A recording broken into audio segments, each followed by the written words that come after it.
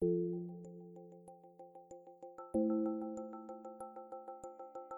was recorded live at Trinity Church in San Juan, Puerto Rico.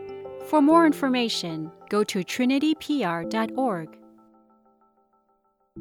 Good morning, Trinity Church. Pastor Ronnie Garcia. I work here Monday through Friday. So we are in our second Advent, Sunday in Advent, and we have been talking about how Advent is about the hope of Jesus being like baked into our calendars, right? Our calendars represent this hope and the lights. And so last week we began and looked at how because of Advent, the peace that we long for, it can be restored. It can be renewed. And so what we're going to do this week is we're going to see how Advent is also a promise of how our future is being renewed. Advent, as Zach mentioned and how we really try to bring to your attention, is not just about remembering a past event. It is a future event too. And it is about a certain and sure future that will be restored when that promised one who came 2,000 years ago comes again, right? So today what we're going to do is we're going to study this really important and ancient story in 1 Samuel that's actually going to help us as modern people interpret our own basis for hope in a restored future. All right? So let me just begin with a little bit of context. Our passage, and we're going to read it here in a second, it begins in a moment in Israel's history when they had no king. This is before there was ever a king in Israel. It was a time when the land was ruled by judges. Now, when you hear the word judges, don't think like black robes and gavels. That's not what's going on there. Judges are like these protectors, these generals for the different tribes, and they were very much regional. Now, the book of Judges, not Samuel, talks about a lot of these judges. And in Judges, it was a time when Israel had no king and things were devolving into chaos. Things were really bad. And in fact, 4 times in the book of Judges, there's this refrain that's repeated that Israel had no king. And so the book of Samuel, it begins, the curtain kind of goes up on the most unlikely family. So you expect it to talk about King David, right? Because Samuel is all about like the rise and life of David, but that's not what we get. There's no David right away in chapter 1. You get a guy named Elkanah, or I'm going to call him Elkanah. That's probably a little bit closer to the Hebrew.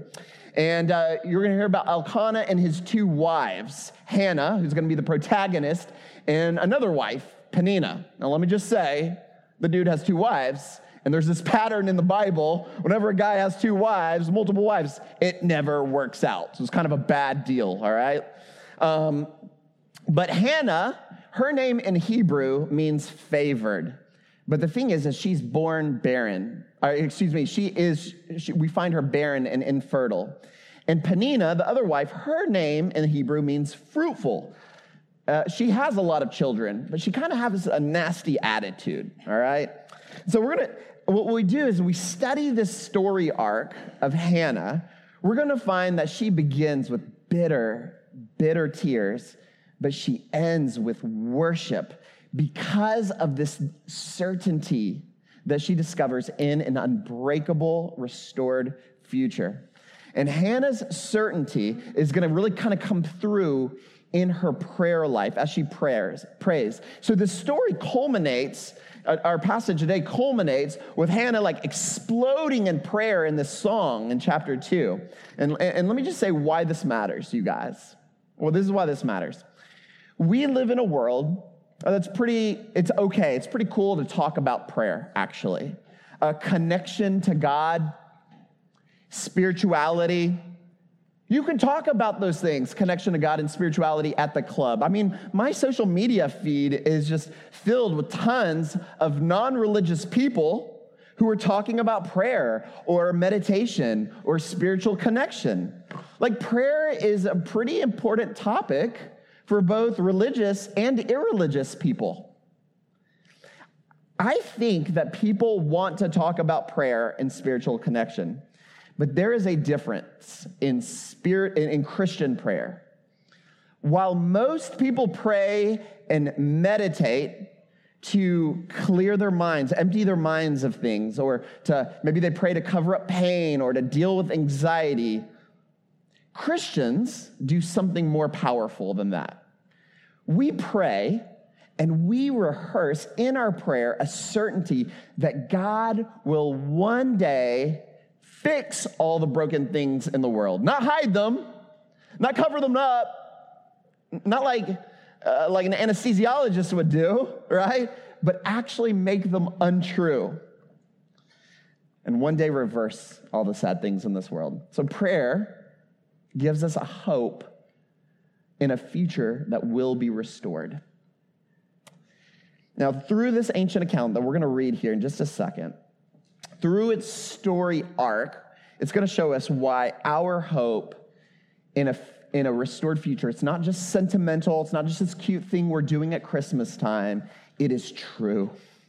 It is sure. Man, I want you to believe that. And we're going to see that. And as we study the Bible this morning, we're going to see kind of two principles emerge in Hannah's story and really how we cultivate this hope in a restored future. And there's kind of two ways. And one, that we must let go of our present. We're going to see that. One, for point number one, how we must let go of our present. And two, how we must then lay hold of He who holds our future. So, two things, letting go of the present and laying hold of Him who holds the future. Now, that's going to be the outline to our sermon. So if you're a note taker, please stand with me. And let me warn you guys, this is a very long passage. Stay with it. We're reading the very words of God. This is a long passage. So let's read beginning in 1 Samuel chapter 1. We'll begin in verse 4. On the day when Elkanah sacrificed, he would give portions to Peninnah, his wife, and to all her sons and daughters. But to Hannah, he would give a double portion because he loved her, though the Lord had closed her womb. And her rival used to provoke her grievously to irritate her because the Lord had closed her womb. So it went on year by year. As often as she went up to the house of the Lord, she used to provoke her. Therefore, Hannah wept and would not eat. And Elkanah, her husband, said to her, Hannah, why do you weep? Why do you not eat? Why is your heart sad? Am I not more to you than 10 sons? After they had eaten and drunk in Shiloh, Hannah rose. Now Eli the priest was sitting on the seat beside the doorpost of the temple of the Lord. She was deeply distressed and prayed to the Lord and wept bitterly. And she vowed a vow and said, O Lord of hosts, if you will indeed look on the affliction of your servant and remember me and not forget your servant, but give to your servant a son, then I will give him to the Lord all the days of his life, and no razor shall touch his head. As she continued praying before the Lord, Eli observed her mouth. Hannah was speaking in her heart, only her lips moved, and her voice was not heard. Therefore Eli took her to be a drunken woman. And Eli said to her, how long will you go on being drunk? Put your wine away from you. But Hannah answered, no, my Lord, I am a woman troubled in spirit. I have drunk neither wine nor strong drink, but I have been pouring out my soul before the Lord. Do not regard your servant as a worthless woman, for all along I have been speaking out of my great anxiety and vexation. And Eli answered, go in peace, and the God of Israel grant your petition that you have made to him. And she said, let your servant find favor in your eyes. And then the woman went her way and ate, and her face was no longer sad. And they rose in the morning and worshiped before the Lord. Then they went back to their house at Ramah, and Elkanah knew his wife, and the Lord remembered her. And in due time, Hannah conceived and bore a son, and she called his name Samuel, for she said, I have asked for him from the Lord. Chapter 2, verse 1. And Hannah prayed and said, my heart exults in the Lord. My horn is exalted in the Lord. My mouth derides my enemies because I rejoice in your salvation. Verse 6. The Lord kills and brings to life. He brings down to Sheol and raises up. The Lord makes poor and makes rich. He brings low and he exalts. He raises up the poor from the dust. He lifts the needy from the ash heap to make them sit with princes and inherit a seat of honor. For the pillars of the earth are the Lord's, and on them he has set the world. He will guard the feet of the faithful ones, but the wicked shall be cut off in darkness. For not by might shall a man prevail. The adversaries of the Lord shall be broken to pieces. Against them he will thunder in heaven. The Lord judges the ends of the earth. He will give strength to his king and exalt the horn of his anointed. The grass withers and the flower fades, but the word of God perseveres forever. May bless it for us. Amen. You may be seated.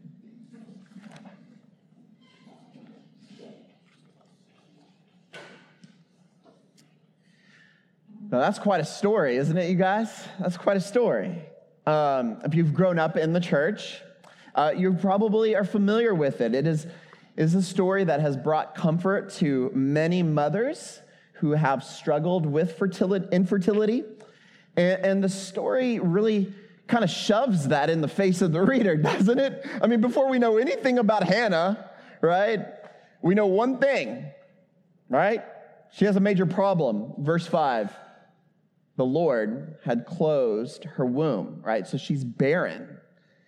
Now, interestingly, this is kind of a pattern in the Bible. The Lord uses the most unlikely people who are otherwise invisible in society.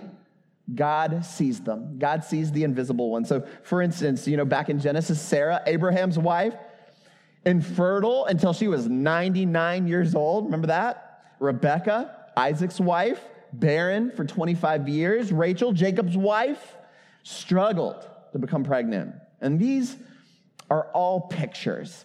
See, at the very, very, very beginning, in Genesis chapter 1, God looks at Adam and Eve and says, be fruitful and multiply. But that multiplying part seems kind of impossible. Like, how are you going to do that? And it's actually worse than that for Hannah, you guys. An infertile woman in Israel, because God told them to multiply, Hannah would have felt a sense of exclusion from the purposes that God has for his people, right? She's like, God is doing something awesome and something big, and I have no part in it. And so Hannah feels that exclusion, and it comes with a social stigma too. It was humiliating. It would have been humiliating in that context, and let me explain to you why. In that culture, a barren woman was considered dead weight, right? Economically, she's useless because you needed kind of like a whole litter of kids to help with the labor force, right? This is an agrarian culture. In a world where there's no pension or 401k plan, your children are your retirement plan. And mortality rates are extremely high, so you really need about 9 or 10 children so you can maybe have 3 or 4 that make it to adulthood, right? And societally speaking, the fruitful women who had a lot of babies, they were the heroes in Israel. Why? Because they could have sons who go and participate in the militia. Man, they fill up the army. They're the heroes of the culture. And she feels it. She feels invisible.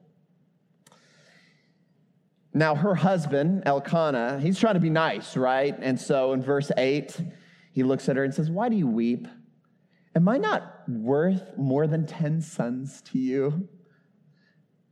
He's kind of missing the point, right? He's kind of missing the point. You're not helping here, Elkanah. Dumb name, like I could see that going like that. In fact, I wonder if everyone's missing the point. Maybe you and I are missing the point. See, listen, Hannah feels the social shame, and she's weeping bitterly because she can't have children, and children were the marker of her worth. And Peninnah, her arch rival, she has the same marker of worth, except she does have kids. And so instead of weeping, what does she do? She's gloating, right?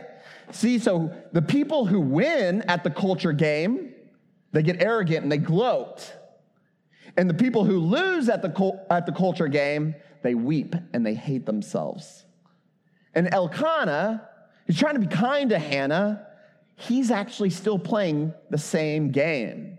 He's saying, listen, you can't have kids, but you get me, right? I mean, see, other husbands, right, they only value their wives if their wives have children. But look, you don't have children, and I still love you. You get me. And isn't that what Peninnah wants? He's not offering her love. She can have kids, but she can't have a husband who favors her, which would have been nice in that culture. See, everyone is playing the culture game, some version of the culture game, and everyone is losing. Now listen, because you're modern people, you're like, you might think that having kids, finding worth in having a whole litter of kids is so primitive. That's so dumb. The Old Testament's so primitive, right? Aren't you glad that our culture has evolved from such trite markers of value and worth and such superficial things? Aren't you so glad? Well, guess what? I got bad news for you. Each society has a basis to measure the value of a person. And guess what? We are no more sophisticated as modern people than they are. What culture game are we playing, you guys? Are you beautiful? Do you have a great body? Do you have money? You know, this one pastor, he says, why in our culture are we so obsessed with under-eating and overworking? Why are we under-eating and overworking? Here's your answer. It's the culture game. There's this pastor in Nashville, his name's Scott Sauls. He tells a story about this billionaire, a billionaire with a B, in London who lost half of his fortune in 2008 when the economy collapsed, right? And it took him to the verge of suicide. Now think about this. I mean, if you lose $500 million, you still have a wild fortune. But it wasn't about the money, was it? It wasn't about the money. It was about his marker of worth, his self-identity. And his money was the thing that was protecting him from the shame of his culture, and it's gone. I'm afraid that we are all playing the culture game, and we are no better or less superficial than that ancient culture. Now, Elkanah, he tried to offer himself as consolation, but he's not helpful because he's actually an enabler to the culture game, right? He's still playing the same rules. But something in this story arc changes for Hannah. Something changes for her. Now listen, Hannah didn't want to get sucked in to the vortex of her husband's offer. And in verse 9, it says that after he made that little comment, she left and went to Shiloh. All right. Now, Shiloh, that probably means nothing to you, but it is the place when Israel comes out of the desert where they set up the tabernacle for the first time. So it's kind of this historic location, similar to how like the temple is in Jerusalem, well, the tabernacle's in Shiloh. So Hannah goes there to pray. Now, in her grief, right, she's just gushing out to God, right? She's gushing out. And she's in that gushing out, when you read it, you really see her letting go of the things that gave her identity, that were markers of her worth. Now listen, here's what I want you to understand about this. Is God sometimes withholds things that we can't live without, or we think we can't live without, but in reality, we can't actually live with them, and you just don't know it yet. Why? Because if you got them, they would shrink your soul. It would be a curse to get what you're asking for, because your soul would shrink, because every part of you is designed for God and nothing else. And so while Hannah is gushing and praying, you can actually trace and see how her motivation changes. And this is happening at a deep level. I mean, she's pouring out her soul to God, and so much so that Eli, the priest, thinks she's drunk, right? And the thing is that Israel in that time was in such a rotten place that being drunk at the temple was totally plausible. Everyone's like, yeah, it's possible. He's drinking at the temple. It was awful. But what is it she's saying as she prays with her whole heart, as she's gushing? What does she say? Look there at verse 11. She says, O Lord of hosts. She says, if you will indeed look on the affliction of your servant and remember me and not forget your servant, but will give to your servant a son, then I will give him to the Lord all the days of his life, and no razor shall touch his head. Do you see the change there? In other words, listen, what I want you to see is that she doesn't want children for their own sake, for the culture game. She wants her life to be wrapped up and enfolded into God's purposes. She's just going to give this kid right back, right? This kid's not going to work on the farm.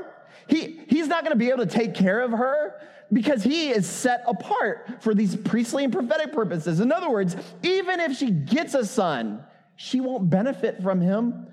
This boy is for the Lord's purposes.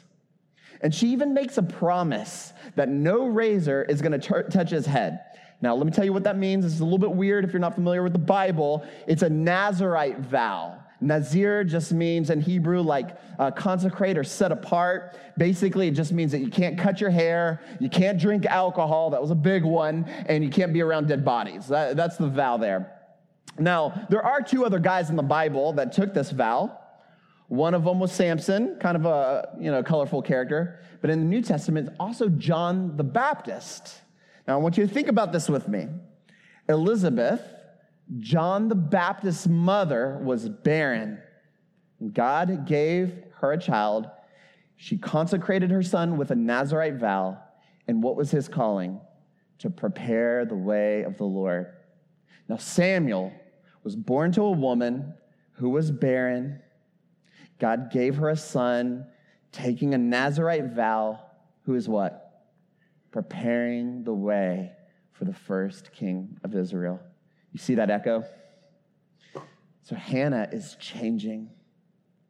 She wants to get enfolded into God's purposes, and she poured her heart out to the Lord in prayer.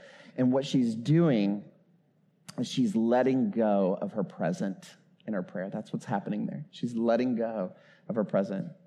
And you know how I know that? It's she made the request, and you see in the text, she told Eli the priest, she says, look there at verse 18. She says, let your servant find favor in your eyes. In other words, let the favored one find favor. Let Hannah find Hannah, right? There's kind of play of words right there. And then the woman went away. Look what it says there. Went away and ate, and her face was no longer sad. Because that's not how it started. She wasn't eating it earlier. She was weeping bitterly, right? So that's an Old Testament way of saying she let go. She surrendered fully to God's purposes. So before she wouldn't eat, her face is smeared with tears. Now she let go of the present and she gave herself to God's purposes. She surrendered. And listen, that is told to us. She's already getting that peace even before she got pregnant. She doesn't know that she's going to get pregnant. There's no assurance that she's going to get a baby. In fact, she hasn't even had conjugal relationships with her husband until after that. She's already peaceful, though. And already she is letting go of the present in her prayer because she wants the Lord. That's what she wants. That's the only thing she needs in her present life. And Hannah's infertility, you guys, Hannah's infertility, it represents Israel's, the state of Israel. Israel was empty, right? It was so dark in those days. But if Hannah's infertility represents Israel, then her humility and her legacy of letting go of the present is how God's people move back into right relationship with him, back into meaningful spiritual connection with God. Our sense of certainty that God will restore the future begins with letting go of the present. Where do you need to let go? Where do you need to let go? Is your prayer life about letting go?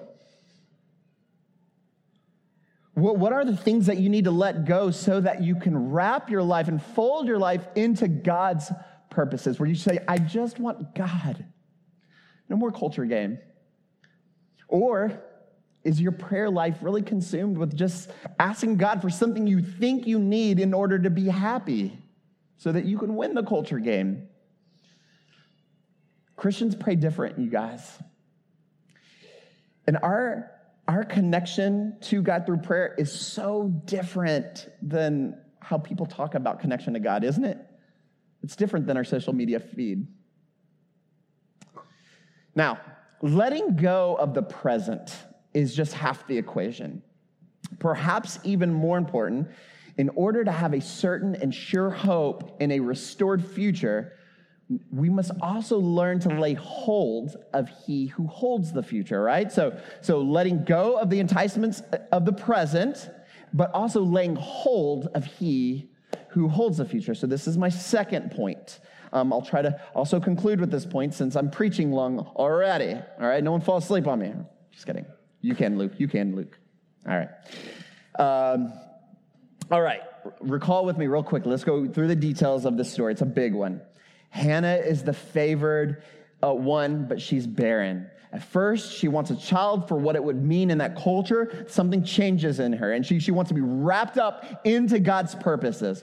Her husband offers her the wrong kind of consolation, and her rival, Peninnah, chastises her. And in that place of suffering, in that place, in that duress, Hannah lets go. And she gives up the culture game, and she gives herself to God's purposes. But here's what I'm asking. What exactly happened in her heart? Like, what happened? What made the domino fall? What made the ball drop? What is buried deep in Hannah's heart that made her do what she did? Because, well, let me tell you what it's not. It's not just willpower. She's like, I'm just spiritually strong. I'm just going to do the right thing because I'm a stronger Christian than you are. That's not what's happening. There's something else going on here. There's something about God, who he is, that made her unbreakably confident that God would restore the future. Her confidence was not in the details of this future restoration or what it would look like. Rather, her confidence was in God who holds the future. Y'all see that? What I'm doing there? Hannah sees in God's character a kind of perfect wisdom and power that can work out any future contingency. Now, why would I say that with this text? There's two reasons. First, when she begins her first prayer, look there in chapter 1, verse 11, she addresses the Lord of Israel as what? The Lord of hosts. Now, we call the Lord of hosts all the time. That is the first time that title for God appears in the Bible. Hannah coined Lord of hosts. And she's saying, God, you have infinite resources at your disposal. All the heavenly armies, nothing can keep you from getting your way. And God, if you get your way, then everyone wins. Because you are wise and holy and kind. The future is absolutely certain, O Lord of hosts. And that's just the beginning, right? She gets pregnant. The child is already vowed to the Lord. She says, Lord, if you give me a child, I'm just going to give him right back. That's all I'm doing, Lord. If you give him to me, I'm giving him back. And when she gets the news that she's pregnant, what happens? She explodes with another prayer. It's like a song. And what she says helps us understand what she understands about God. She prays, and now listen, because this is so different than like a meditation exercise or a breathing technique. This is so different from just trying to hide anxiety, right? The way she prays is tied to the very character of God. She's essentially saying, all things will absolutely work for good in the future, not because I can control things, but because God can. It's in his character. And the rest of this prayer in chapter 2 and you can notice what it is because it's indented in your Bibles, is what I'm going to call this upside down language. The Lord does the opposite of what you think he's going to do. He can reverse anything. He can make anything untrue. No matter what you think the current details in your life are pointing to, God will do the opposite. Why? Because he's gracious. She says, look there in verse 6. The Lord kills and brings to life. He brings down to Sheol and he raises up. Hannah knows that God can bring life from death. Why? Because she had a dead womb, and he brought life from it. Verse 7, the Lord makes the poor and the rich, and he brings low and he exalts. Verse 8, he raises up the poor and makes them, the poor, to sit with princes. Do you see like the juxtaposition, this upside down prayer? Do you see that? It's all over the prayer. Hannah is praying God's character. She is laying hold of him who holds the future. If this is true, our connection with God, our hope in God is not tied to our ability to control or predict the details of the future. In fact, often when we look at the future, we won't see anything. I mean, maybe we just see infertility, but it doesn't matter. Why? Because God does the opposite of what we think he should do. He's using perfect knowledge for perfect ends. And this is just a sign that he's so gracious and works so counter to our reasoning. And now because that's true, we're free to be humble. We're free to let go. We don't have to be grumpy. We don't have to win. Winning. We don't have to be winning. Doesn't even matter. God opposes the proud, but he exalts the humble. And life has a way of humbling us, painfully humbling us. Lean into it. Lean into it. Don't get resentful. This is the way of Jesus, you guys. Have we forgotten that the Christian life is a life patterned after Christ? There is always suffering and humiliation before exaltation. There is no resurrection unless there is a crucifixion. You understand what I'm saying? No one could see it, right? I mean, usually when someone hangs on a cross, that's where it ends. They're done. But God works in upside down ways. Jesus was free to be humiliated because God does the opposite of what we think he's going to do. When Jesus was in the garden, he lays hold of his Father. He didn't rest in his knowledge of the future. He says, Lord, let this cup pass from me, but not my will.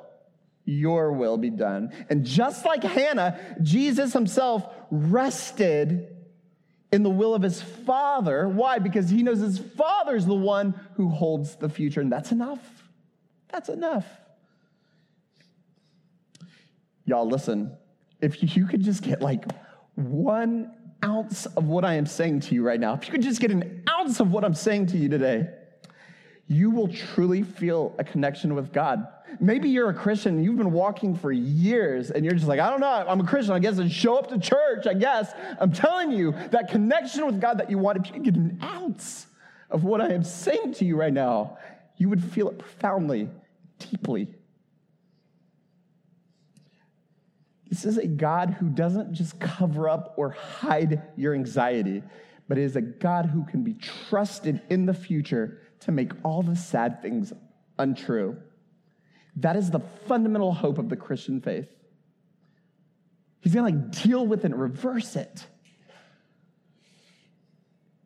So Advent, it blesses us It bakes into our soul the reality that our future, no matter the details of our present life, whatever they suggest, whatever you think they're pointing to, our future will be renewed. It will. That connection, that trust with God comes through humility. That's what we see in Hannah. And it is more sure and more certain than your very next breath. Did you breathe? It's more certain than that. And I'll end right here. In the very last part of the verse in our passage, chapter 2, verse 10, Hannah prays. She says, the Lord will judge the ends of the world. Okay, what that means is the Lord's going to put things to rights. He's going to fix things. It says, he will give strength to his king and exalt the power of his anointed. That's quite a thing to say, isn't it? Like, Israel has no king. Like, there's no king yet, right? And yet there we have Hannah. She's barren.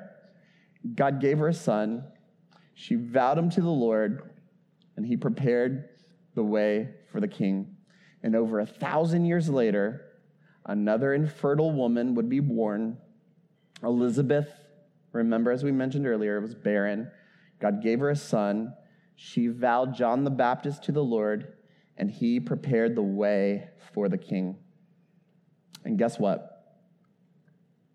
Christmas is not just about an event 2,000 years ago. Christmas is about a king who's coming again to secure our future. And maybe your spiritual connection feels barren. But with humility, following Jesus in his humiliation, God is calling you to live a life that prepares the way for the king. Did you hear what I said?